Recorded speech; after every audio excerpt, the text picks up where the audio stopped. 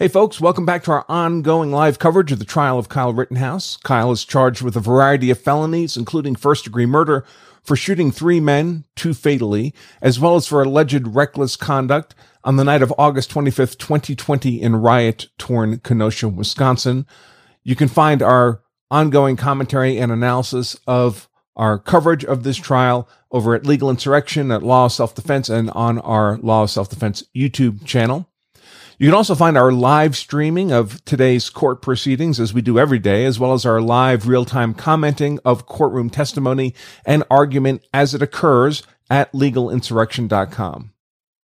So yesterday's court proceedings ended while the parties were in the midst of a debate over the admissibility of a question posed by the defense during cross-examination of state's witness, Detective Martin Howard, the youthful-appearing lead investigator on the Rittenhouse case.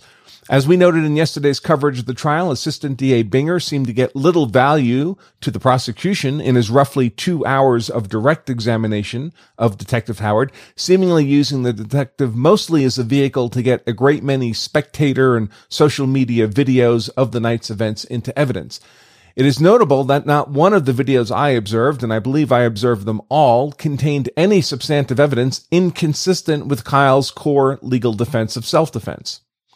The cross-examination of Detective Howard by defense attorney Mark Richards, however, was much more substantive and productive for the defense and generated a great deal of testimony that reinforced Kyle's claim of self-defense, key to defending against the homicide charges, as well as Kyle's reasonableness throughout the night, key to defending against the recklessness charges against him. Attorney Richards also elicited from Detective Howard considerable testimony about violated investigator practices and highly exceptional and apparently undisclosed treatment of certain states' witnesses, particularly Gage Grosskreutz, the only witness whose phone was not seized by police on an apparent pretext initiated by prosecutor Binger himself, and despite the police having a search warrant in hand for the phone, and the only witness whose police interview was not recorded, which recording would have had to have been shared with the defense. Remarkably, it was apparently after one of those instances of unusual and undisclosed to the defense coordination between the district attorney's office and the youthful Detective Howard that the detective, in his position less than 2 years, was that very night made the detective on this extraordinarily high-profile Rittenhouse case. In short, Attorney Richards' cross-examination of Detective Howard was certainly among the few highlights of an otherwise rather tedious day, where the state seemed to make no ground whatever in undermining Kyle's claim of self-defense, and the defense successfully had the jury exposed to ever more evidence consistent with Kyle's self-defense claim. And we're not done with the defense cross-examination yet, as it will continue this morning after it was interrupted at the close of trial proceedings yesterday. And that brings us back to the nature of that interruption. So Attorney Richards was in the process of questioning cross-examination of Detective Howard and essentially having Howard stepped through the key events of that night in more or less chronological order. They were now at the point where Kyle had just shot Rosenbaum in the CarSource parking lot and was beginning to flee towards the police line a couple of blocks down Sheridan Street to turn himself into police, like people who murder with malice typically do. It was during this flight of safety down Sheridan Street towards the flashing lights of police vehicles that Kyle would be attacked by the mob generally and knocked to the street, and there attacked specifically by Jump Kick Man, who Kyle fired at twice but missed, by Anthony Huber, who Kyle fired at once and hit fatally, and Gage Grosskreutz, who Kyle fired at once, hitting him in the arm.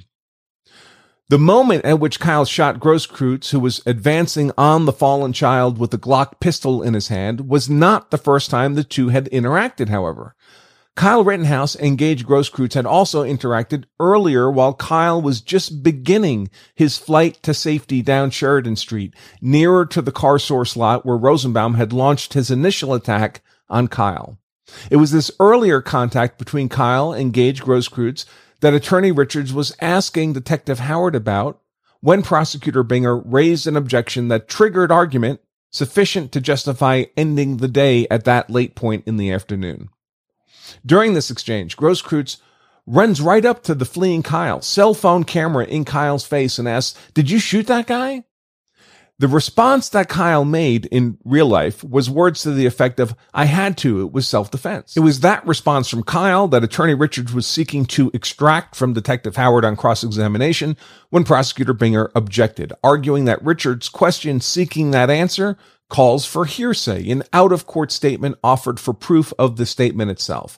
Now, it should be further noted that although the state is permitted to offer out-of-court statements of the defendant in a criminal case as an exception to the hearsay rule, the defense generally is not. That said, there are a great many other exceptions to the hearsay rule, as well as other grounds for why an out-of-court statement ought to be admissible, and Attorney Richards made such an argument here, telling the judge that Kyle's response to Grosskreuz's question ought to be admitted under the doctrine of completeness, and also that the matter had already been either admitted into evidence or at least discussed before the jury earlier in the proceedings. Now, at this point, everyone's arguments and recollections about what had already been discussed became so ambiguous, and it was late enough in the afternoon that Judge Schroeder called the lid, to use a political term, and decided to finish arguing the matter out this morning. And that's where I expect things to pick up again this morning. So I've included in the text version of today's content and I think I'll embed it as well in this content, the end of cross-examination, where the question was asked and objected to, and then the subsequent initial argument on that matter after the jury was dismissed from the courtroom yesterday afternoon. Each of those is only a couple of minutes long. Incidentally, at the end of that second video, there's also an issue raised by the prosecution seeking to dismiss one of the jurors for cause because of a joke the juror attempted to tell a bailiff. And the defense objects to that removal, so I expect that issue to be resolved this morning as well. So here's the first of those issues. This is the end of the cross-examination of Detective Howard by Attorney Richards, which was interrupted by Prosecutor Binger's objection. And here's the second of the two interviews where the parties are now arguing this issue in front of Judge Schroeder with the jury already dismissed from the courtroom. Now, on an entirely separate topic, I've been receiving lots of comments and communications from folks who express great concern that the defense is failing Kyle Rittenhouse because of a purported failure to make sufficient objections to the state's questioning of witnesses and presentation of video evidence. Apparently, these concerns are being fostered by legal commentary and analysis being made about the case by others, including other lawyers who are covering the Rittenhouse trial on the internet, much as I'm doing myself. The first thing I should mention is that I don't get anything but the most incidental exposure to other commentary and analysis of trials I cover, at least while I'm covering them. Just doing what I do every day to cover a trial like this is already a 5 a.m. to 9 p.m. job. I don't have time to look at other people's commentary and analysis. That doesn't mean it's not necessarily good commentary and analysis, only that I wouldn't know personally. That said, it seems to me as if people are looking at the matter of objections in a hyper-technical sense, as if every possible thing that could be objected to should be objected to, period. And that's just not how things work in a real-world courtroom. Whether to object involves a great many factors, not all of them purely legal. And so there's always a balancing of those factors by any attorney presented with the technical option of making an objection. For example, not only is the decision to object invariably a balancing of some sort, many of the theoretical grounds for objecting are themselves a balancing. One of the most common complaints I'm hearing about this defense, for example, is that they're failing to object to evidence that is prejudicial.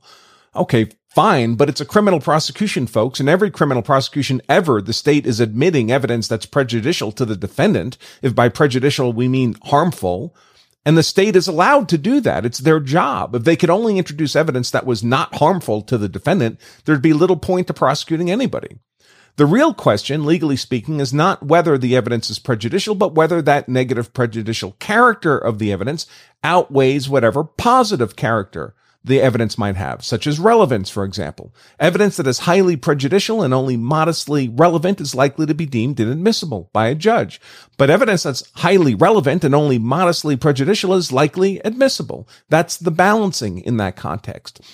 But whether to object also requires a balancing of considerations outside of the technical. For one thing, many people may not understand that in the process of direct and cross-examination, it's not that each party gets to ask the witness whatever questions might pop into their pretty little heads.